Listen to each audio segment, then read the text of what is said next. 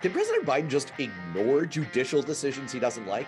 And can any of us ignore Clarence Thomas's gross corruption? This is the Balance of Power Roundtable, part of the Beyond Politics podcast. I'm Matt Robeson, your host, with my usual co-hosts and panel, Alicia Preston, our conservative commentator, analyst, and consultant, and former Democratic U.S. Congressman Paul Hodes. Paul, you must be relieved to not be back to your role of former U.S. congressman and not have to play your role of former prosecutor. You are both, but we were really leaning into your prosecutorial chops last week. And now it's a nice quiet week where you could just be a simple country congressman.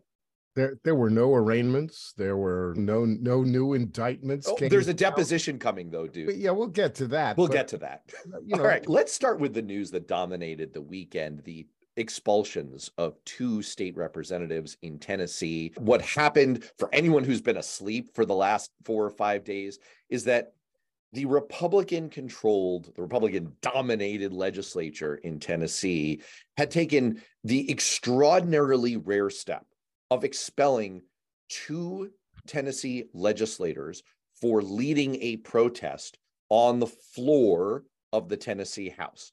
They decided not to expel a third legislator who was also part of leading that protest. The protest was over the underlying issue of gun violence after the nearby horrific school shooting last week in Tennessee. And what really made national news about all of this was not just that the Tennessee Republicans decided to expel these two legislators, but they did not expel the third one. The one they didn't expel is white.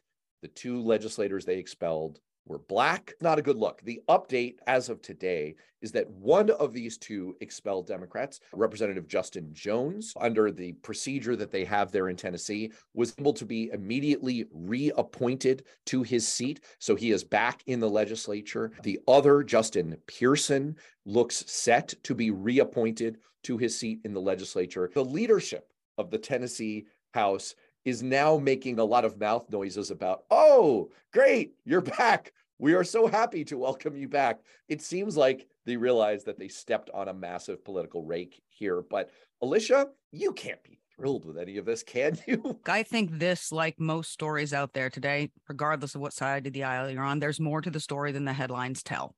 Like everything out there, but people jump on the headline that they want to support or oppose to criticize the other side. There are rules in the Tennessee legislature that you cannot protest in the well, period, end of story. The penalty for which is expulsion. They did that with a bullhorn. And what's funny is before the white woman was able to stay by one vote. She was Gloria not expelled. Johnson is her name. Is that what her name? Yeah. She was by one vote. She was not expelled. The others were. And before she was saved, it was, of course, it's the two black guys and a woman. And then when the woman was saved, oh no, it's just the black guys. The narrative just kept evolving to fit the narrative of the agenda of the speaker, whomever that speaker was. I think the optics are terrible. And I don't know why people don't take that into account, that it was two black men who were expelled. But that being said, they were the ones who did it.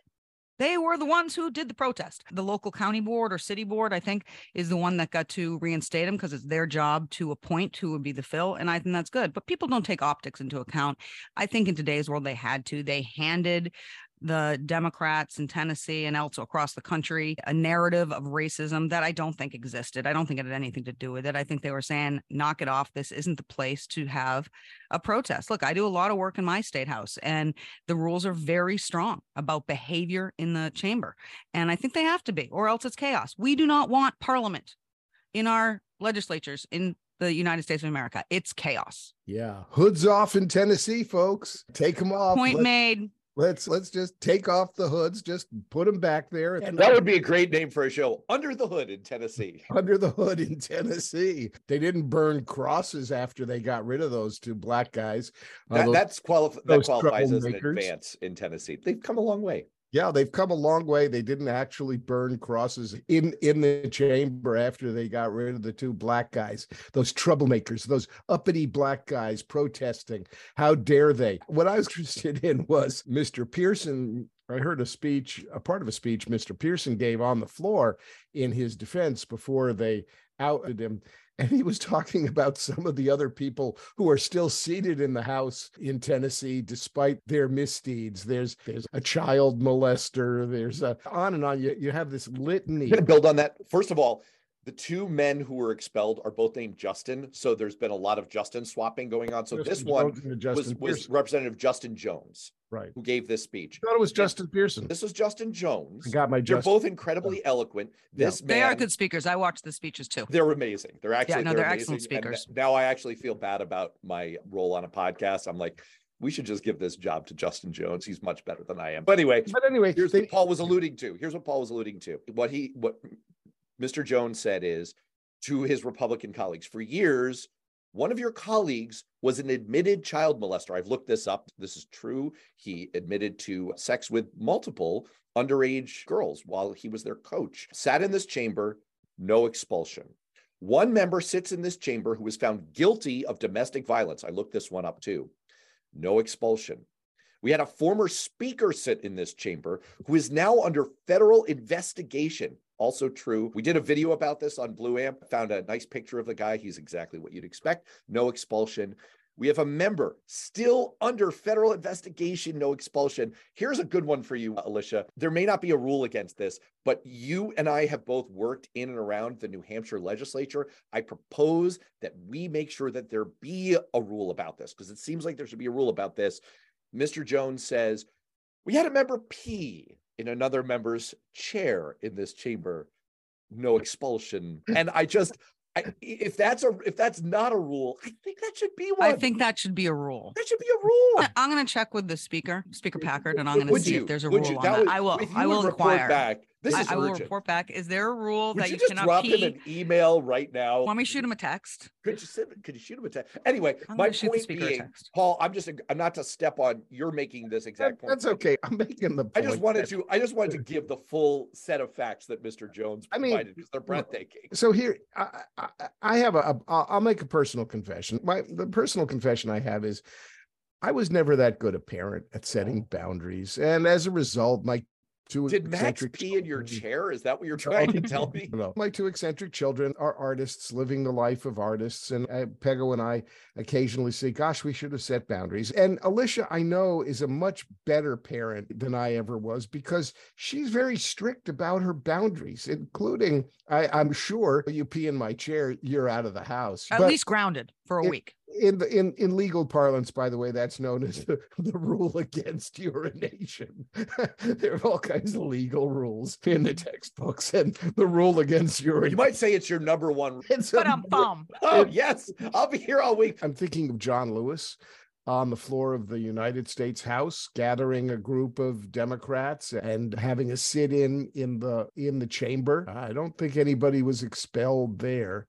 And if the Republican leadership is so offended by a protest about gun safety that they're going to get rid of the two uppity black legislators who happened to lead the protest, then the consequences for the Tennessee Republicans, and in fact, the national Republicans, are well-deserved. And I'm hoping that this incident will become a real flag operation for Democrats all across the country. Well, listen, Alicia, if you, as a communications consultant, which you are, if you were advising clients about, here's a dream scenario, here's the best way to get attention, you're going to lead a protest. Oh, I hope you get expelled from the legislature for this, because you'll be back within days. You won't miss a single vote, which in the case of Mr. Jones is literally true. And you are going to become national heroes to your party and get way more media attention for your. And you might even be governor cause. one day because of it. This is, first of all, the arc of the moral universe is bending toward Misters Jones and Pearson, and kudos to you. You deserve it. My point about this, just to take this back to our experience, Alicia, I was a staffer in the state Senate of New Hampshire. We had an incident in the state Senate where there was a state senator named Sam Cataldo. And Mr. Cataldo, look, he's deceased now. I don't want to speak ill of him per se. But I love Sam. Okay, he was not the sharpest knife in the drawer. Let's just, you know what, you don't have to speak ill of him anyway. He was actually quite addled. And he was someone who did not understand how vaccines work. This was like 12 years ago. He was speaking out against the measles vaccine. I'm not making this up. So anyway, we had a vote in which he voted wrong. And it was a razor-thin majority for Republicans in the legislature. And our mutual friend, the majority leader, the Republican majority leader, State Senator Jeb Bradley, former Congressman Jeb Bradley. Now Senate President. He's now Senate President, Jeb Bradley, who's an awesome dude, pulled aside the Democratic leader, Sylvia Larson. These are all mutual friends of ours, and said, look, Sylvia, Sam voted wrong here. Could we just like redo this vote? And Sylvia was like, sure, I get it. No problem. He's an old man. He gets confused. So we redid the vote, and he freaking voted wrong again. Okay. He voted wrong again. And finally, Jeb came back to Sylvia and was like, Sylvia, could we do that just one more time? And she was like, yes, of course, Jeb, my friend, we can do that one more time. And Jeb literally was like, Sam, if you screw this up again, that's it. We lose on this issue and it's over. And he finally, like, with staffers, like literally hands up the what, puppeting him, made him vote the correct way for Republicans. But my point is, there are rules and there's also like intelligence. And so Tennessee Republicans, you stepped on a massive rake. It doesn't matter what the frickin' letter of the rules is here. This was just an absolute colossal. And you know what? The fact that Mr. Jones and Mr. Pearson are now getting all this recognition is absolutely just and good for them, and bad on the Tennessee Republicans. You want to hear the best thing that happened, though, out of this? The best thing that happened is one of them, I don't remember which, Justin, it was on a plane from Nashville to Newark yesterday or the day before. And on the plane was famous folk singer Joan Baez, a leader in the civil rights movement with her music. And apparently there is video out there, I haven't seen it, of them singing together freedom songs. It might be maybe in the Newark airport, maybe it was on the plane. I don't know, but that's the news report. So out of this, at least somebody got some good harmonies, singing freedom songs with Joan Baez. I'm going to insert that into the video and pod here because it is out on the internet. That's an amazing find by our online sleuth, former Congressman Paul Hodes. We shall overcome. We shall overcome. We shall overcome someday. Oh, deep in my heart, I know that I do believe we shall overcome someday.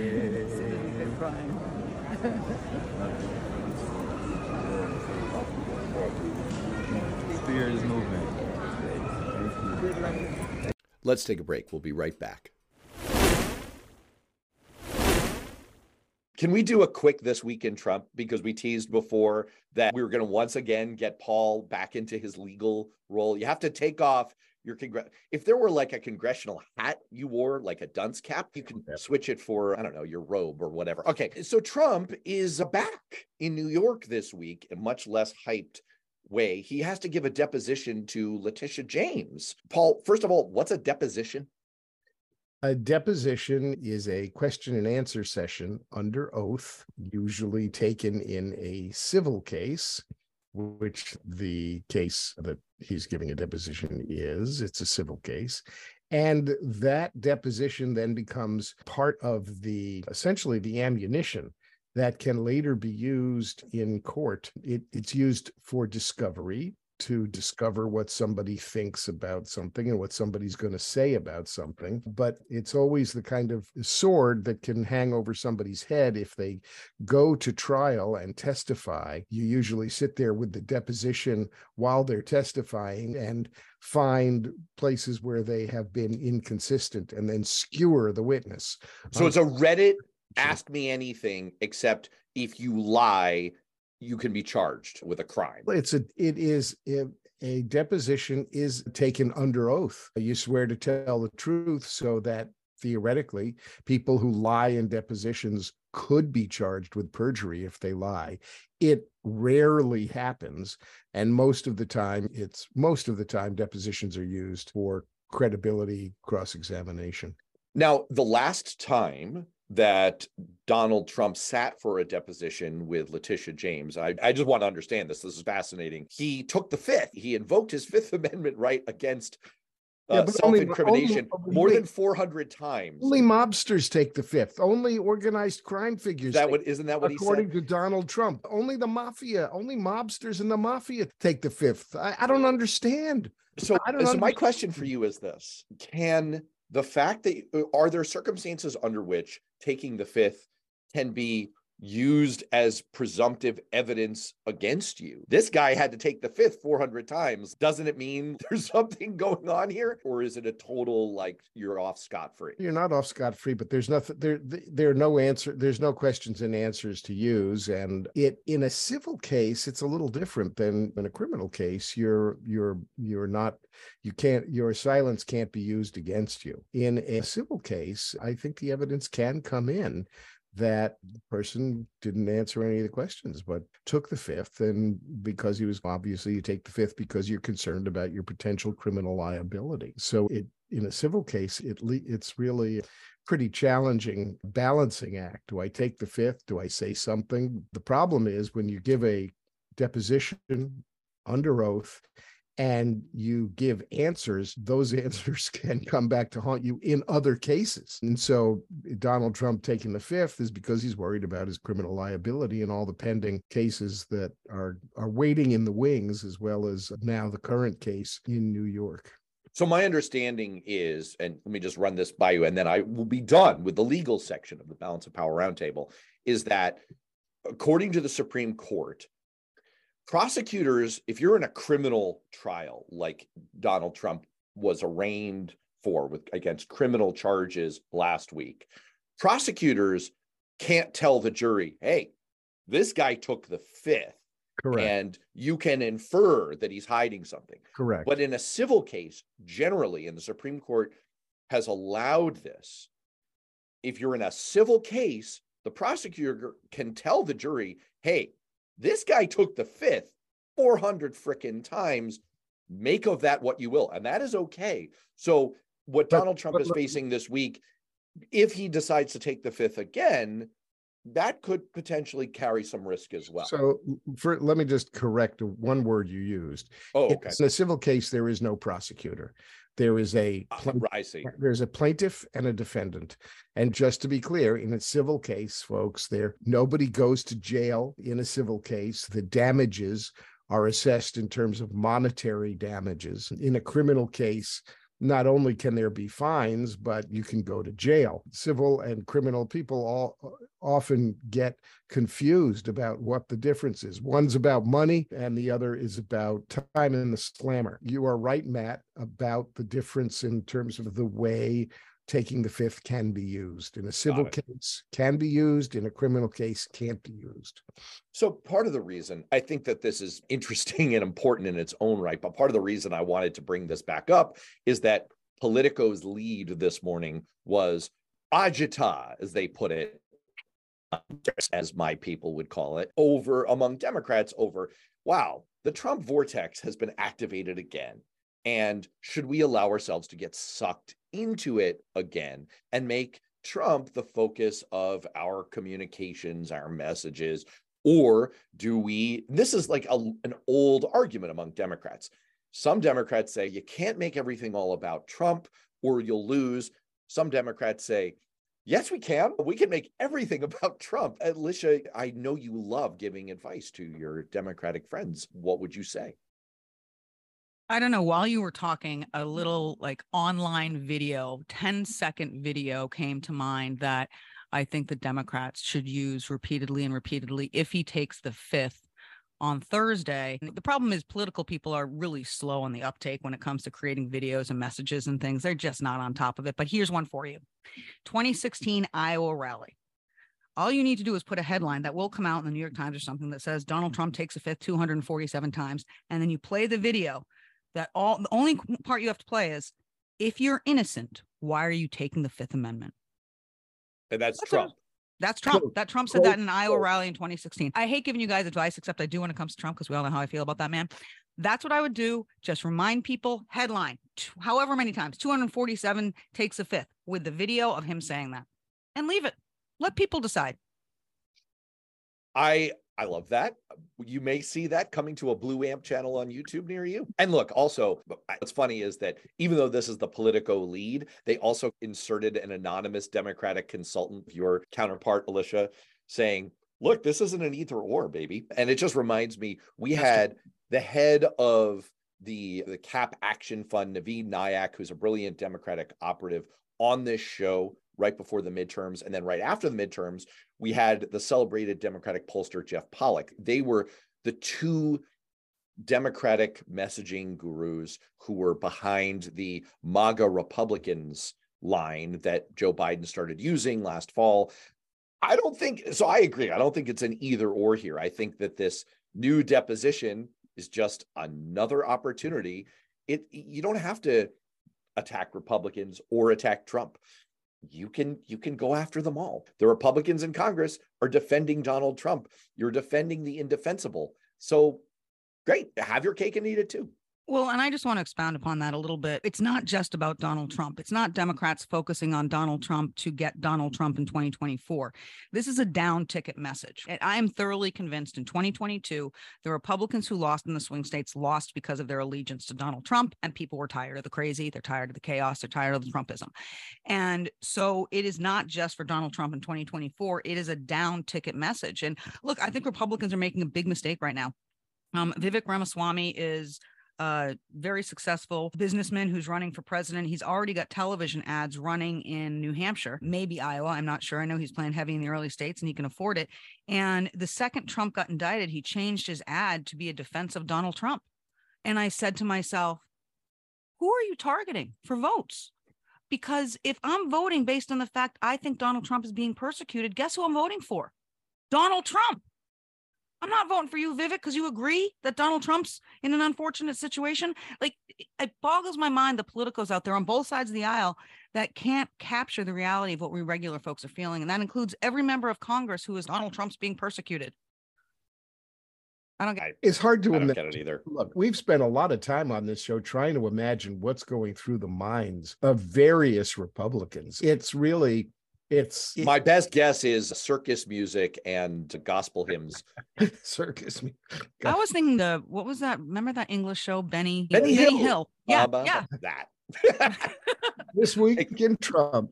This week in Trump. We actually, you need theme music for that. I will write some for you and custom theme music. That would be amazing. That would be awesome. Music. That would be great. Like, final thing on this point. I teased on the show last week that I had a Newsweek article coming out. The article did indeed come out, and I made the case that the arraignment last week was way worse than Donald Trump or his MAGA allies, including the on-again bromance over at Fox News. This was way worse than they imagined. And one of my points was people who are looking at this in isolation are missing it. And I guess it's all well and good for people to criticize. Maybe these charges they're salacious because they tie to his affair, but like not that bad maybe. But my argument was, this is about fraud. We talked about this last Tuesday. The charges in New York were not about campaign finance. They were about fraud. That's an easily understandable thing. And the civil charges that he's giving the deposition about this week are also about fraud. And then you layer on the classified documents case, the election interference case, the possible January 6th cases, and the list of things that Republicans have to defend him for gets longer and longer. So my answer, just like the anonymous Democratic consultant suggested, is it doesn't have to be an either or. Make Republicans continue having to dig themselves down into defending him more and more. And this fraud theme is real. He is a fraud. It's the best branding about him that Democrats could come up with because it has the benefit of being true. On that note, I have a question for you guys. Take it legally, politically, governmentally, however you want. Can the president of the United States just ignore judicial rulings he doesn't like?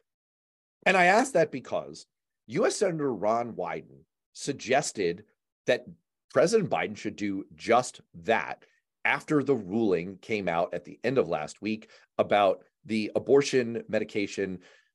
But you had a federal judge with a long history of right-wing activism who never should have been appointed to the bench, barely qualified, and for which the plaintiffs in this case did some serious forum shopping, meaning they tried to engineer getting their case in front of this pliant judge to get a ruling that most legal experts think is pretty screwy, and that's a legal term. And so Senator Ron Wyden said, there's no way this decision has a basis in law. It's rooted in conservatives, I'm quoting here, dangerous and undemocratic takeover of the country's institutions. I believe the Food and Drug Administration has the authority to ignore this ruling, which is why I'm calling on President Biden and the FDA to do just that. Paul, can Joe Biden just tell the federal court system to pound sand? Let's take a break. We'll be right back. Well, Ron Wyden, Ocasio-Cortez, and one Republican, Nancy Mace of South Carolina, all suggested that the FDA should simply ignore the ruling. And by the FDA, they mean the Biden administration. By the Biden administration, they're trying to tag the president with the whole issue.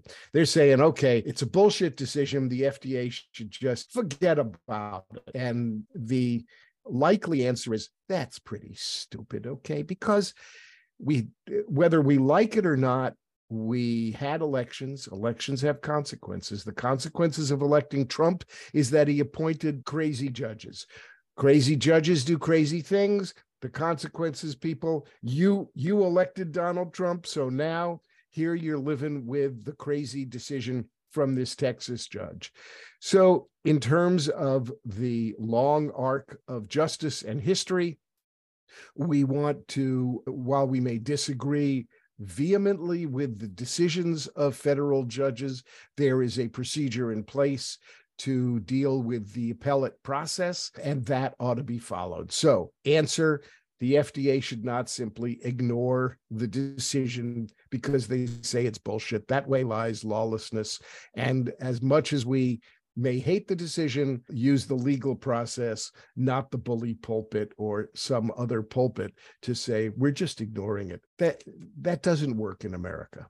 To quote the great Darth Vader, I have you. Now, it turned out Darth did not have Luke Skywalker then. But, okay, let me ask you this one. It's 2024, and there is a rogue Secretary of State in, I don't know, Arizona. It's not Arizona, but there's a rogue Secretary of State who makes a ruling like Katherine Harris did in 2000 in Florida that skews the vote in a pivotal swing state and hands the Electoral College to presumptive president-elect Donald John Trump. We firmly believe on this panel, as do most right-thinking Americans, that if Donald Trump is reelected as president of the United States, it means the end of America as we know it. And there is at least some cause to say, yep, there was malfeasance, but the court system upholds what the Secretary of State does. It goes through to the counting of the votes. We just saw this scenario where Donald Trump was telling Mike Pence, just declare that I'm the winner. Do we have to follow what the courts say in that regard? Yes, of course, for the reasons that Paul just laid out. So we can't, because who's going to pick and choose? This time, our democracy is really at stake. So we're going to do everything against the very foundation of our democracy to begin with, our separation of powers and our judicial system. And we're going to just throw it all away for the sake of democracy. That makes no sense. And it's dangerous. We had a situation like that in the year 2000, the Al Gore v. Bush, which ended up a sham in Florida over the supposed hanging chads, went to the Supreme Court with a bad decision. And we ended up with George W. Bush and the war in Iraq. Thank you very much, Florida and the United States Supreme Court. And we ended up living with it. And so did the rest of the world. The answer is We have a judicial system, and we have to live with the consequences. That's it, people. That's why votes count. And I'm just pushing you guys on this. I'm not saying I disagree with you. I'm just to push this. So if we thought that Trump back in office was an extinction level event, like the frickin' meteor that killed the dinosaurs, we thought this is an extinction level event for America that would lead to civil war, we would say, hey, nothing we can do. A judge somewhere ruled it this way. And the Supreme Court, which basically has the majority it has because Trump handpicked them and because Mitch McConnell did the whole maneuver where he wouldn't allow a Democratic president for a whole freaking year to appoint a Supreme Court justice. Who's the decider? If Trump's back in office, it's because people voted him back in office. First of all, that's never going to happen. He is not going to get another term as president. It is never going to happen in a million years. I look forward, when we're living in a cave together and doing this show, to revisiting this discussion. Okay. But A, it's never going to happen. B, if it does, it is because Marianne Williamson is his vice presidential candidate. Oh, dear Lord. It's going to like the team of rivals. It's going to be Trump Williamson as Trump's ticket for 2024. And that way he's going to pull in from the left and pull in from the right. That's his path to victory. I thought he had Marjorie Taylor Greene on his list. I'm not saying I disagree with you guys. It's a terrible dilemma. It's a terrible dilemma. The country is what can you say about the state of the country? The real problem with what you've said, Matt, is it could be true. It could actually happen that way. And then we're living, God help us, is all I can say. But speaking of horrifying things about the judicial system that could be true, here's one that is. Clarence Thomas is a corrupt son of a bitch. He has for years, according to an article in ProPublica that was published at the very end of last week, been accepting hundreds of thousands, millions of dollars in trips, gifts. It sounds like lifestyles of the rich and famous, baby. It's all okay, though, because he's a friend of Harlan Crow. And after all, what does Harlan Crow have to real do estate magnate, Republican mega donor, and Marvel villain super name Harlan Crow. It is a good name for a Marvel villain. A great name. Harlan Crow. But a Marvel supervillain wouldn't have that voice, right? Oh, yes, he would. Presumably. I don't know. But he's been accepting all of this stuff. And you know what? That's not even the worst part. The worst part is he goes on these trips and it's, oh, lo and behold, who else is here? A whole bunch of conservative lobbyists and activists are here to bend your ear. This is just some friendly time. It's a casual get together of people trying to influence you. And so, no, we never talked about any of these things. Alicia, defend your boy. Yeah, I don't care. The idea that rich, famous people and powerful people don't hang out together is ridiculous. Of course Supreme Court justices? Supreme Court justices hang out with other rich people too. This is what the lifestyles of the rich and famous. You mocked it. That's exactly what it is. The idea that Clarence Thomas only votes conservatively because his rich friends are conservative is ludicrous because he's always been conservative. No, you're right. These trips are not the undoing. Clarence Thomas was a saint before he went on these trips. Actually, Alicia, you may have convinced me. Well done. Clarence Thomas was always a paragon of virtue, at least according to Anita Hill. He's been a paragon of virtue his entire life. And there's no problem with his wife actively trying to undo the 2020 election. There's no problem with accepting hundreds of thousands of dollars worth of trips and gifts, which in any other forum, judicial or legislative, would have that person indicted. Okay. Dear God. First of all, that's not even true. The real challenge is there's no code of ethics for the Supreme Court. That's the real challenge. And so what is Clarence Thomas's defense? I don't know. My guys told me I could do it, so I did it. It's only been that is literally, by the way, Paul's not making this clear. Up. He literally said, some guy, this is a real quote. Some guy told me it's all okay. He used to file if you look early on, he was filing all this stuff from this very person. What's his name? Crow.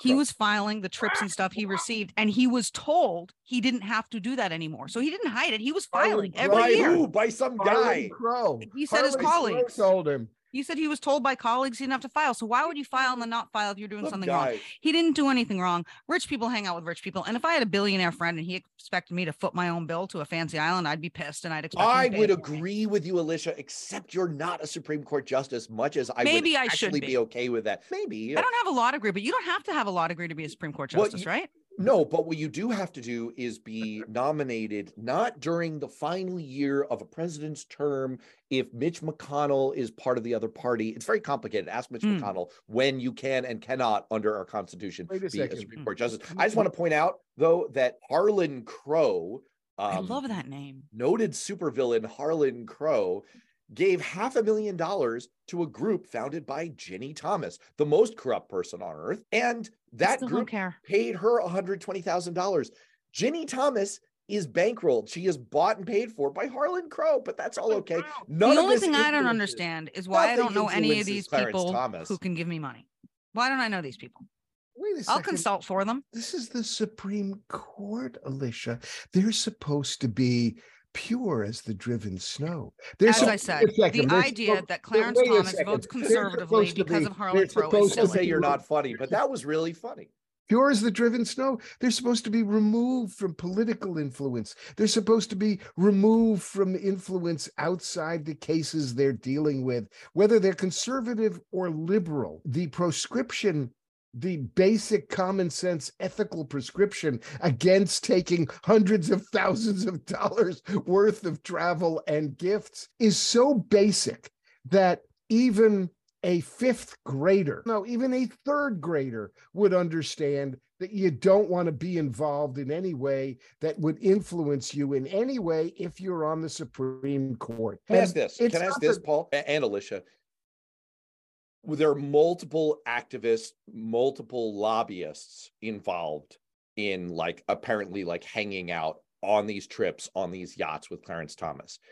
If they have active interests before the court, Alicia, is that a problem? If they're involved in cases which could affect their businesses or their lobbying clients, and they're hanging out on these trips paid for by this Republican mega donor, is that a problem? Hypothetically, yes, it would be a problem. Do we have any evidence that's the case?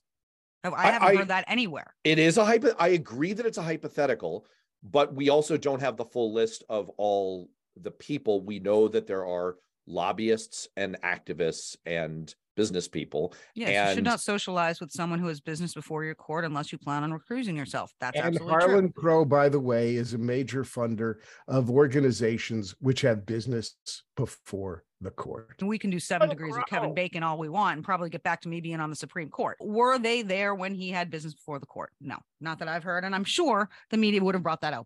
Sure. I'm going to sound like Joe Pesci here. I'm sure that if you'd like to dire all of these instances, that you'll be more than satisfied with the upstanding nature of all these relationships. All right. Did you say you?